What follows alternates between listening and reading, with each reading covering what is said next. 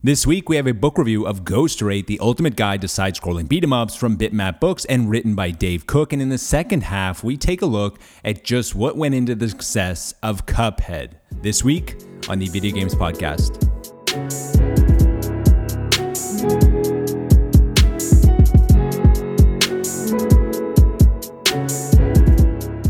This is not the golden age of beat-em-ups and brawlers. The years have passed, and that would be back in the late 80s to mid-90s when developers felt limited by technology. Beat-em-ups and brawlers exploded due to the combination of the early success of games like Kung Fu Master and developers being limited by technology of the time. And this led to a tinderbox for beat-em-ups, and what followed was nearly a decade of pure dominance rivaled by only a few other genres. The major downfall of beat-em-ups happened when 3D technology took over the industry. This led to the disappearance of many genres from the mainstream, as the masses weren't interested in playing something that wasn't pushing the limits of gaming.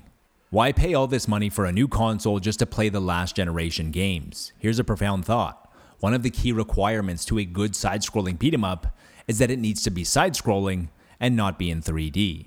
Developers are trying to force a square peg into a round hole, and this wasn't realized for decades later that the fundamentals of the genre are key and is a major reason for the renaissance of the genre taking place today.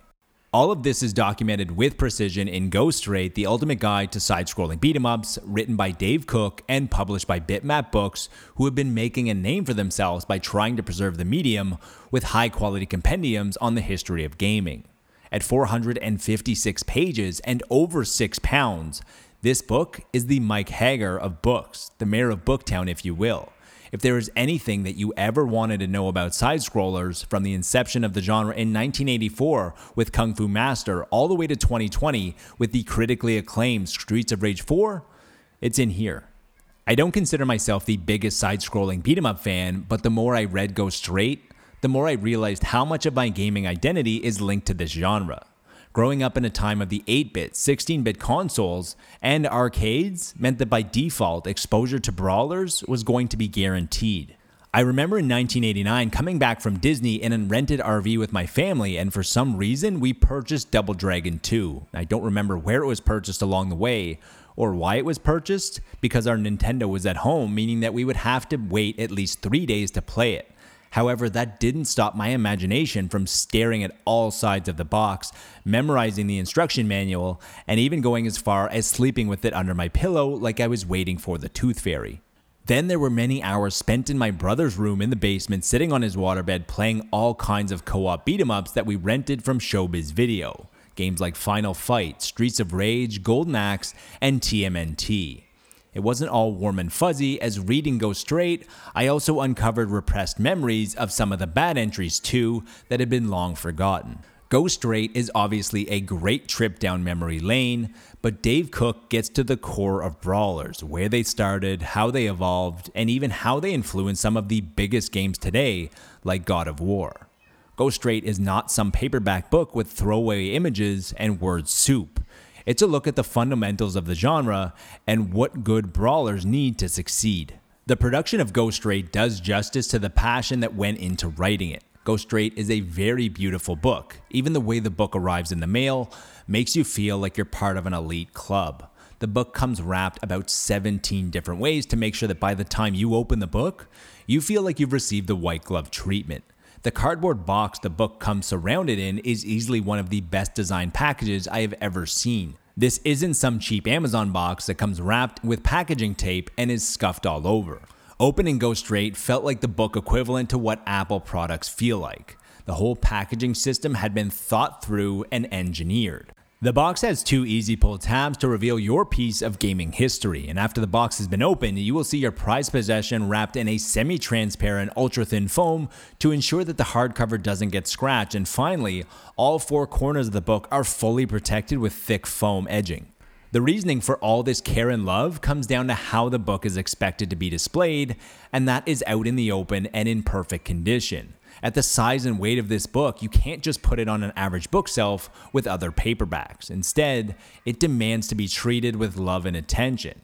Ghost Raid belongs on a coffee table. If guests come over, there is strong odds that at least one person is going to gravitate towards this book and flip through it. The layout of the book is exactly how you would want it laid out, chronologically. This way, as you flip through the pages, you can see the genre explode, evolve, devolve, and eventually you can see it reinvigorated today. As you flip through, you learn about the game, but also what it meant to the author, and this creates the human touch. Arguably, the crown jewel is that for some of the titans of the genre like Streets of Rage, TMNT, Final Fight, and Altered Beast, there are 4-page, full bleed centerfolds that are absolutely magnificent. Each one is unique as well. Altered Beast, for example, breaks down many of the different forms that you will take in that game, whereas The Simpsons has a giant picture of Springfield surrounded by your 6 different stages. If I could make some small constructive criticism towards the book, the font could have been a little bigger, but that might just be my eyes after staring at video games since before they put ratings on the boxes. Also, each game in the book gets a few hundred words of actual insight about the game, but it would have been really nice and completed the package if they included a picture of the box art. Logistically, there might have been something that got in the way of that happening, or maybe that would have made creating the book a nightmare by trying to track down the boxes in real life or find non-copywritten photos. From the forward with the Double Dragon creator who conceived that game due to his time in high school and dealing with the struggles of life to the realization that side-scrolling beat-em-ups is how many of us escape from the struggles of life for just a few minutes as well.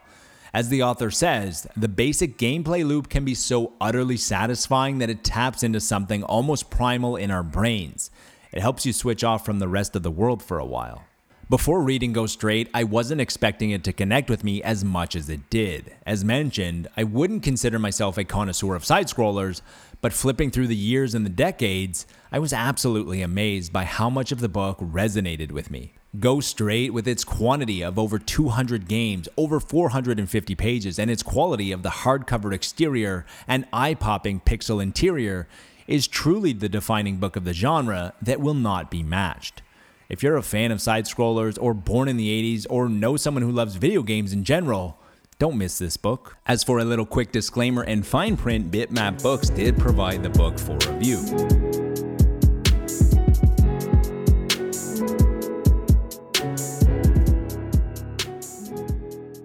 In the gaming industry, games and studios can sometimes seemingly come out of nowhere to become what feels like an overnight success, but the truth is, the development is usually the result of years and years of hard work, failures, and sacrifice that finally pay off. And this couldn't be more accurate than when talking about Studio MDHR and their debut title, Cuphead. Back in the year 2000, or Y2K as it was known, brothers Jared and Chad attempted to create their first game that was likely inspired by their youth of playing run-and-gun style games like Contra, Metal Slug, and others on their 8 and 16-bit systems, but for whatever reason, whether it be bad timing in life or lacking the proper tools to fulfill their vision, the brothers decided to put their dream on hold. As it turns out, you can only keep your dream suppressed for so long, and in 2010, after seeing some indie titles break into the main scene, the brothers felt inspired to attempt Cuphead again, although this time, they decided to use an animation style that felt like an homage to the early animation greats like Steamboat Willie and other 1930s greats.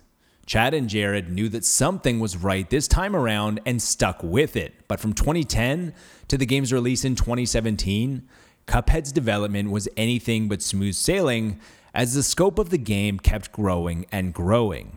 From using what money could be set aside to fund the development of Cuphead, the Moldenhauer brothers understood that to reach the new scopes, they would need to take risks, which included more bank loans and even taking out loans against their house, which helped hire additional people to work on the game, including a developer and a musician for the soundtrack. Even closer to the release of Cuphead in 2017, Jared still owed many years of past due property tax and penalties associated with. These are huge chances for a few small-town Canadians from Oakville, Ontario and Regina, Saskatchewan who started working on the game after coming home from working full-time at their day jobs, where Jared worked in construction and Chad in graphic design. Studio MDHR finally saw some light at the end of the tunnel when Cuphead was released in 2017 to massive critical and commercial success. The success of Cuphead cannot be understated, because it was released on a system that was widely considered to be a failure as the Xbox One felt lost for most of its generation. In its first 2 weeks, Cuphead sold over 1 million copies, and by the game's third anniversary after it had been ported to the PlayStation 4 and the Nintendo Switch, Cuphead had sold over 6 million copies. Absolutely rarefied air for an indie title. The long and winding road from idea in 2000 to release in 2017 shows how much sacrifice and risk needs to take place, but it also shows that sometimes fortune does favor the bold.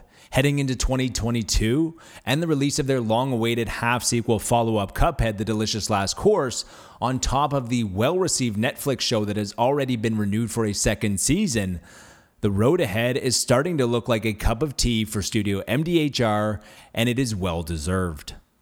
That's it for this week's episode of the Video Games Podcast. If you enjoyed the show, consider subscribing if you haven't already.